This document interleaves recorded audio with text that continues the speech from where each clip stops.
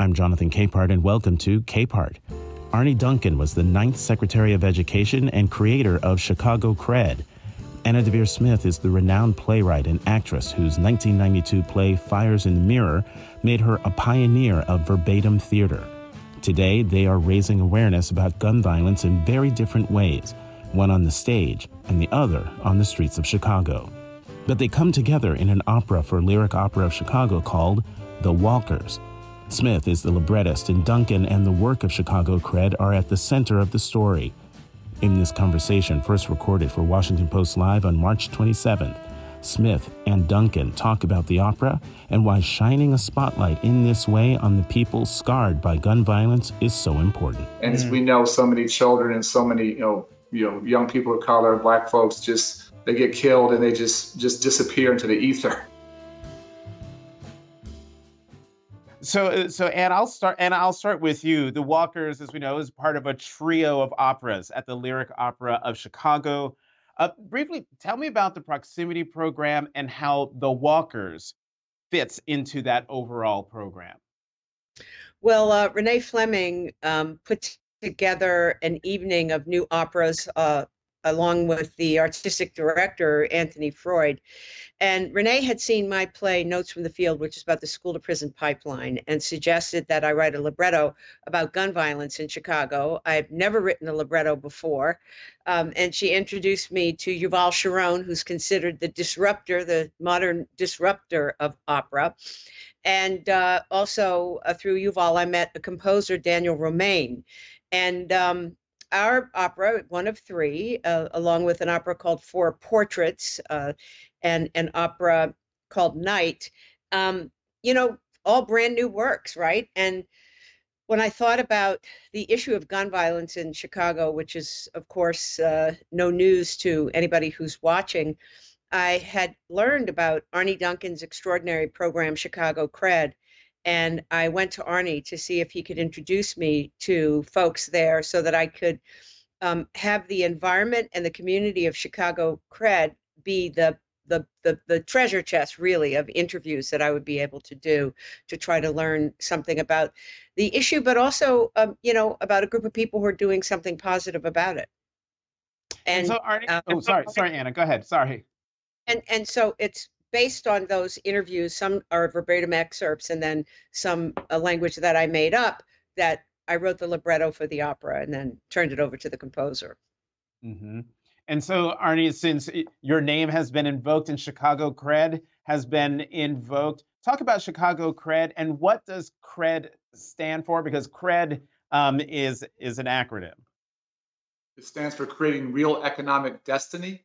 The name came from the young men we work with, and since returning home from D.C., we've been at this work for 6.5 years. We are laser focused on serving those most at risk of shooting or being shot.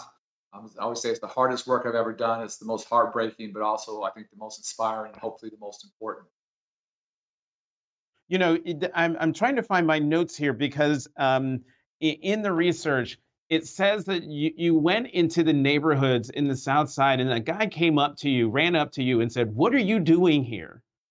And what was and if I'm not remembering the story right, please correct me, but what was your response to him and to that question? Well, I don't remember that anecdote specifically. There's a scene with that in Anna's opera, and I'll just say this was not an easy thing for us to do. It's hard to let someone sort of into the intimate work we do. Anna's a genius. She's someone we trust totally, and what she's done is beyond extraordinary and beyond moving. It's I hate to admit I've never been to an opera before. The first one I ever saw was the dress rehearsal the other week with her, and she's handled this. I can't tell you how much it means to us. And you say, she's on the stage. I walked into work the other day and she's sitting at the table with our guys. I got to put her on the payroll. Like she's in this stuff. She's in the trenches with us working. Is it? I want to keep going with you. Yeah, Anna, go ahead. What I recall from the interview of Arne, and I just want to say something about why it's such an important moment in the opera for me and for the director and for the composer, which is, Arne, you told me that somebody asked you basically, what were you doing walking around the hood? It's dangerous. What are you doing here? And your answer was, I'm here because you're here. I'm here because you're here. And the whole idea of proximity, I got that, suggested that as a title from Ryan Stevenson's work, how he asks us to think about our proximity to those things that are troubling in our society and that we may feel very distant from. And by having that scene in the opera, I'm asking the audience to imagine what it is to have that idea of life. You know, I'm here because you're here. And that takes us to the philosopher Martin Buber, quoted, for example, in Martin Luther King's letter from a Birmingham jail, the idea that we have choice as human beings to treat our fellow humans like it or like you. I'm here because of you, you. And so that was, you know, I talked to many people in Chicago CRED, and so there's a lot of words and a lot of hours of interview. And I would say that anecdote from Arne, I'm here because you're here, just really struck a chord with me and with all of us who were working on the opera. I want to talk to you about how your technique in putting together the opera differs from your previous shows, most of which I have seen. But the Walkers, I think when people hear the title, The Walkers, initially I thought, oh, well, who are the Walkers? Meaning a family. But that's not, you're not talking about a family when you're talking about the Walkers. Who are the Walkers, Anna? Maybe they're the human family. I mean, both in the experience of writing notes from the field and in doing the research for the Walkers, I've been so moved by the people who do not leave the rest of us behind, you know, or us. I mean, the rest behind, you know, the people that I met working in juvenile halls when I wrote notes from the field, the people who work in communities, people who work in schools, who to take care of the folks, you know, even when they're disappointed, you know, they just don't give up. The people who don't give up, who walk with those who could possibly have a transformation. And so that's what the idea of the Walkers comes from. And that's what I thought about the people who I met in Chicago CRED, all of whom are really extraordinary and very positive people. I mean, full of joy, even given the fact of what they're doing is trying to help us put light in darkness. Mm-hmm. You know, Arne, your words are mentioned at the top of the opera, explaining the history of Chicago's Chicago's gang violence. Could you briefly explain that history? I don't know if I can do it briefly. I'll try and do it quickly. But when I was growing up, there were a couple gangs in the Black community: Blackstone Rangers, Gangster Disciples. My mother ran an after-school program in the neighborhood with the Blackstone Rangers, so I grew up with many of those young men. But you go back 30, 40 years, the leaders of those gangs were locked up by the feds. They've been locked up, unfortunately, for probably over 40 years now. But when you cut off the head of the snake doesn't disappear. Lots of heads emerge. So that structure is lost. And I don't ever want to glorify or glamorize. There are lots of issues there. But in the neighborhoods where we work on the South and West Sides, in each individual neighborhood, there are usually between 30 and 40, I don't even call them gangs, just cliques. And so it's very decentralized, very fractured, no structure. And so it makes the work very complicated. And we're always trying to get to every single different clique and then put in place non-aggression agreements and peace treaties between those groups, and then bring those individuals into our programming. How hard is that, Arne? How hard is what? Bringing them in? Bringing them in. Yeah, I mean, again, people need to sort of come out and see it because it's very counterintuitive. No one's winning on the streets now, Jonathan. They're getting shot. They're not getting rich. The police are chasing them. All of our work is just word of mouth. So you ask any of our guys, their brothers, their guys in the block, their guys in their group. They heard about it in jail and came and found us when they got out. And so people often say, it's great you're giving people a second chance. I really reject that. I think in the vast majority of cases, we're giving a first chance, that every structure in their life, family, school, churches, failed them early. We're just giving them a very rational choice to make, and they're jumping at it. Yeah, I saw that very quote in an article about all of this. What you just said about, this isn't a second chance for folks. This is a first chance, really the first chance. Some folks are given at a life that's not surrounded by violence. Anna, let's dive into the Walkers and the people who animate the opera. It features a story of Yasmin Miller. Why did you choose to include her? Tell us who she is. Well, Yasmin Miller is actually an extraordinary young lady. She's very strong. The story is that she was driving to the laundromat right during COVID. She was told to come back to work. She worked in childcare. Her little infant or her toddler, Sincere Miller, was in the back of the car. The car was shot at. She was hit in the head, and Sincere was killed. And this is something that I learned while interviewing a variety of people in Chicago CRED, that I learned about that story. And then I asked Craig Nash, who is one of the outreach workers, the Reverend Craig Nash, who is also an interviewee, and also Paul Robinson, who works in the office, if I could possibly get to Yasmin and speak with her. And I'm amazed and blessed that she gave me an interview. And, plays and operas are different. The librettist actually doesn't have a lot of power. In a play, if I write, nobody can change a word, right? But the power is really with the composer. So I turned in a script, but the composer then can choose really what's most interesting to him when making the score. And the first thing he said when he read the script was, "It's about Yasmin."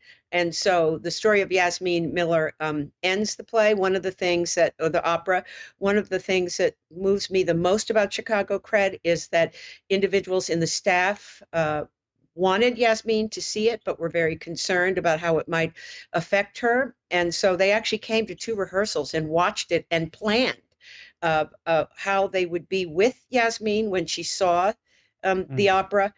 She came opening night with her husband and with her mother-in-law, and met the person who sang that part of the opera, and met the person who played Arne Duncan, and it was amazing. I mean, for all the care, and I've come up with an expression for Chicago CRED, which is compassion-informed transformation, for all the care that the staff took about how she would react to seeing this this done through song and beauty. Actually, the story of what happened to her son, I would say she was glowing.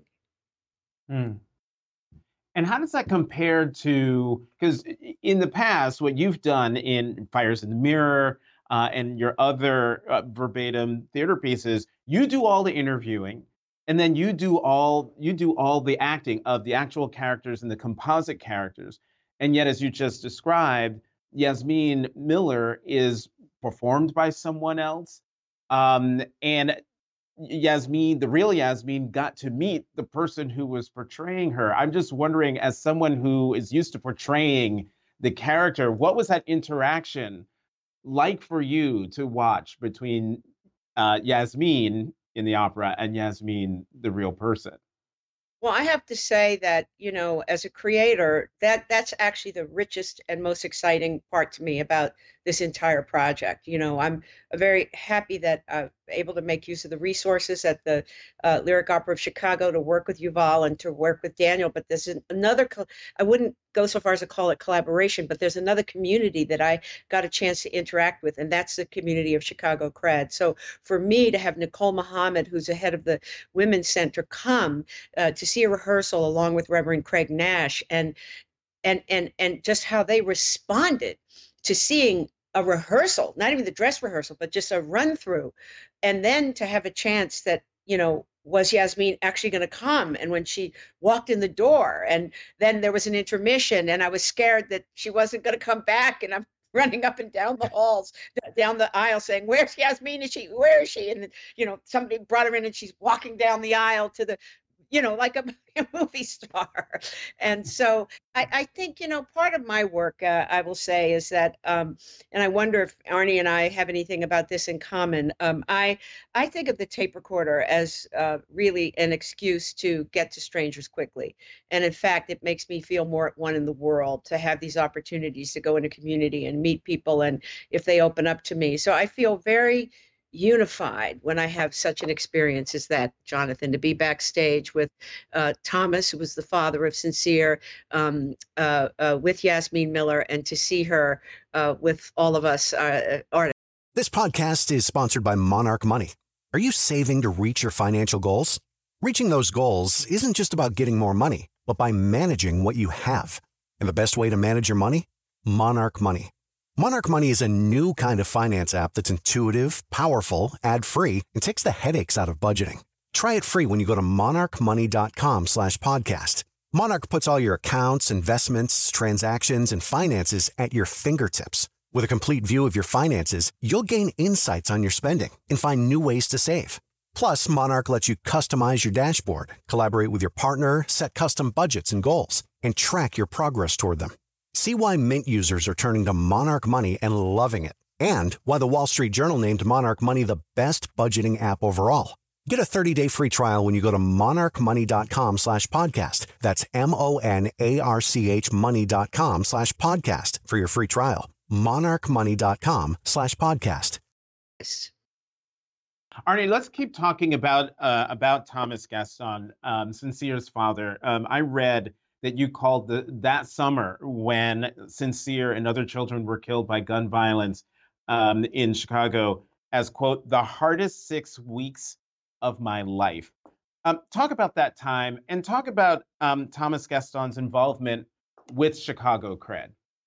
Yeah, I'm trying to do this and not start crying here. But that was sort of post George Floyd, and we had a couple participants, staff, and then their 20-month-old son, Sincere, killed. And we have amazing, most days are amazing, and Anna's gotten to see the work, the transformational work that doesn't happen overnight, but over time. She's got some sense for that. But we also deal with, honestly, too much heartbreak. And being with their family the day after Sincere was killed, I'll never forget that day as long as I live. And Thomas's reaction, Yasmin's reaction, the other family members, I can't begin to put words to it. That is the hardest. We've never lost a baby before.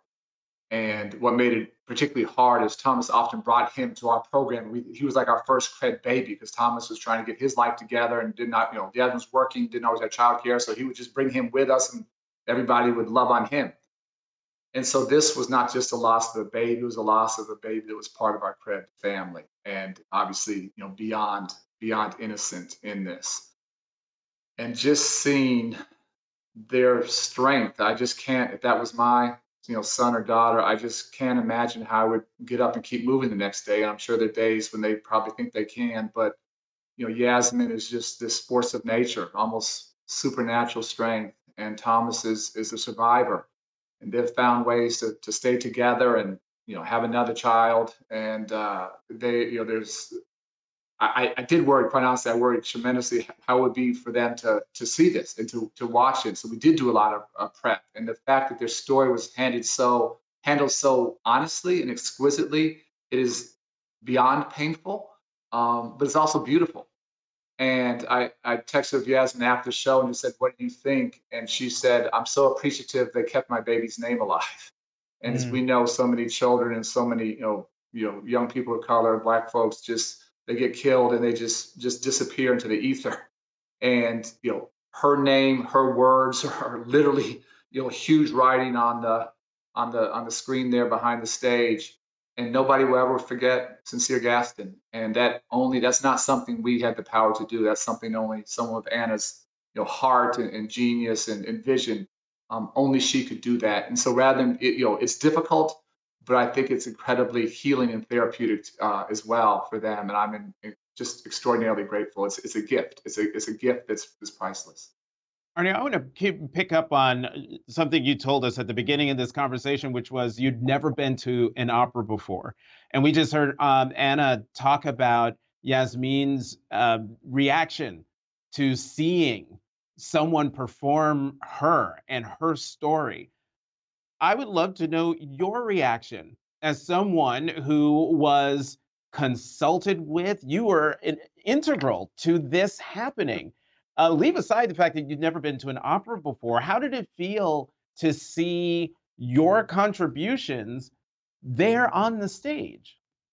Yeah, I honestly don't think I was integral. I would just repeat this. I just trusted Anna. And so we're an open book, and we just, whoever she wanted to talk to, whatever she wanted to do, I didn't know everyone she had interviewed, so I was honestly a bit of a bit player here, but I was willing to take that risk because I trusted her so much. And it just made me, watching it, incredibly thankful to be able to do this work, just incredibly proud of our team. And Anna's got some sense. This is the strongest, most courageous, group with the biggest collective heart that I've been a part of some amazing teams in my life, but nothing's been close to this. And just for her to see that and understand that and see that portrayed on stage, it was mind-boggling to watch. Anna, was he really a quote bit player? No.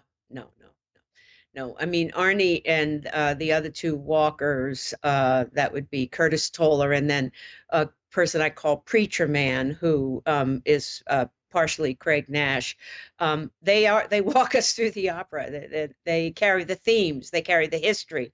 So Arnie's quite present, and actually the actor looks a lot like Arnie. No, I would hardly say that. But one of the things I want to pick up when we talk about the team is, I mentioned that Nicole Muhammad and Craig Nash came to see an early rehearsal to prepare Yasmin and Thomas. But she also said, you know what?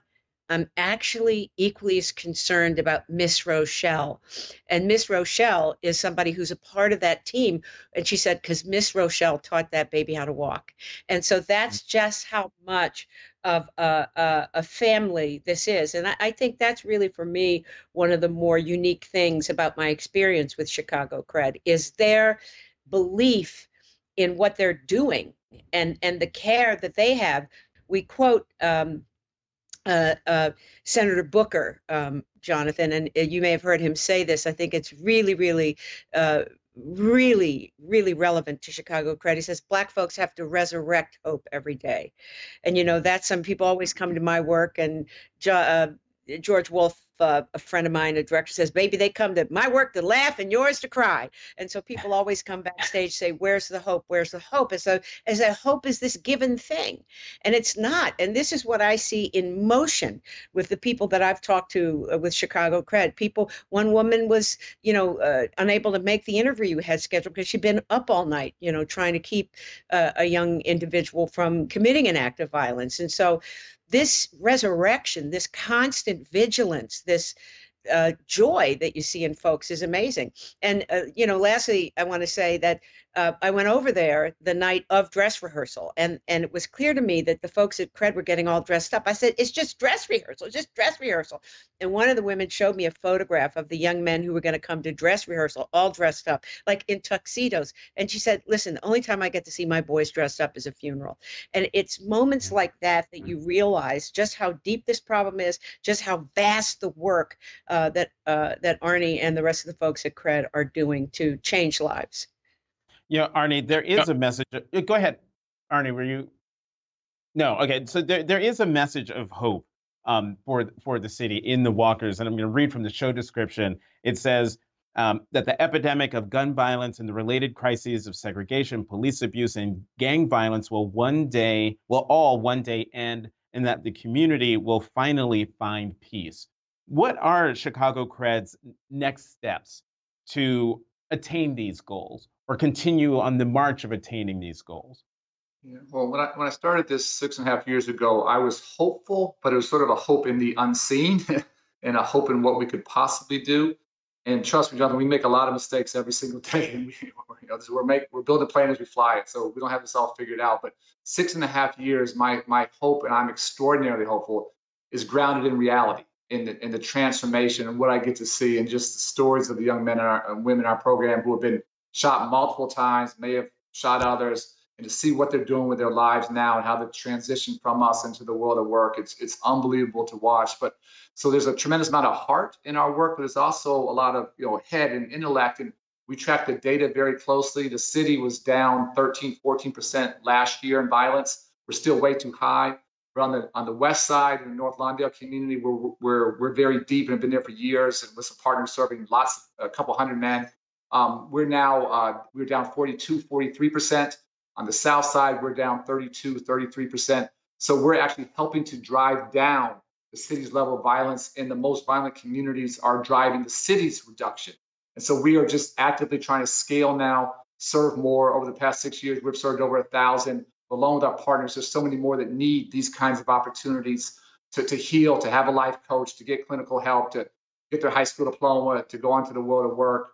And so we're just trying to scale as quickly as we can. And 3, 4, 5 years from now, we could be in a radically different place. We just want to give our children their childhoods back. They've been robbed of that. They live with a level of fear and trauma that's extraordinary. It is never their fault. It's our fault as adults, and we have to change that for them. Can I, Anna, I want to widen the aperture just a little bit in the less than 5 minutes that we have left. Around the country, as I'm sure you're well aware, state leaders and legislators are advancing bills that restrict what children can learn in the classroom about history, race, gender. What do you make of what is happening around the country? Why is this happening? Well, I mean, that's a really big question that isn't just about the legislators who want to, for example, take Toni Morrison, my goodness sakes, out of curriculum, or the 1619 project, the way they've, what they've done to talk, they've exploded ideas that and taken them out of context. But it's in so many ways, Jonathan. I think it's almost too much to try to talk about. I don't really know the answer because we just saw what happened with Stanford on the other side of it, of students shouting down a speaker who'd come to speak. And so I think I really need to talk to an ethicist and a historian, a bigger brain than mine, to try to find out what is actually going on, that on almost all sides we're afraid. We are afraid of expression. And what that means in the arts, of course, is very, very serious. Not just, it's very serious. And Arne, as a former Secretary of Education, I would love to know your thoughts about this, about what's happening in classrooms around the country. Well, for me, it's pretty simple. Jonathan, I've never seen a book kill anybody. I've never seen learning kill anyone. Far too often, including literally today as we talk, we have 6 more people killed at a school in Nashville. Guns are killing people. And so when we choose to just make up things to fight against and create fear, we know what happens with book banning and book burning. We know the history there. We know the direct link, literally back to Nazi Germany. And if we really honestly cared about our kids and our families, we would do something to save them from gun violence and not save them from knowledge and learning. Arne Duncan, Anna Deavere Smith, thank you both very much for coming to CAPART and Washington Post Live. The name of the opera is The Walkers. They're in Chicago. Congratulations, Anna, on yet another phenomenal work. I can't wait. I have not seen it. I cannot wait to see it. We got to get to Chicago. I'm always looking for an excuse to get to Chicago.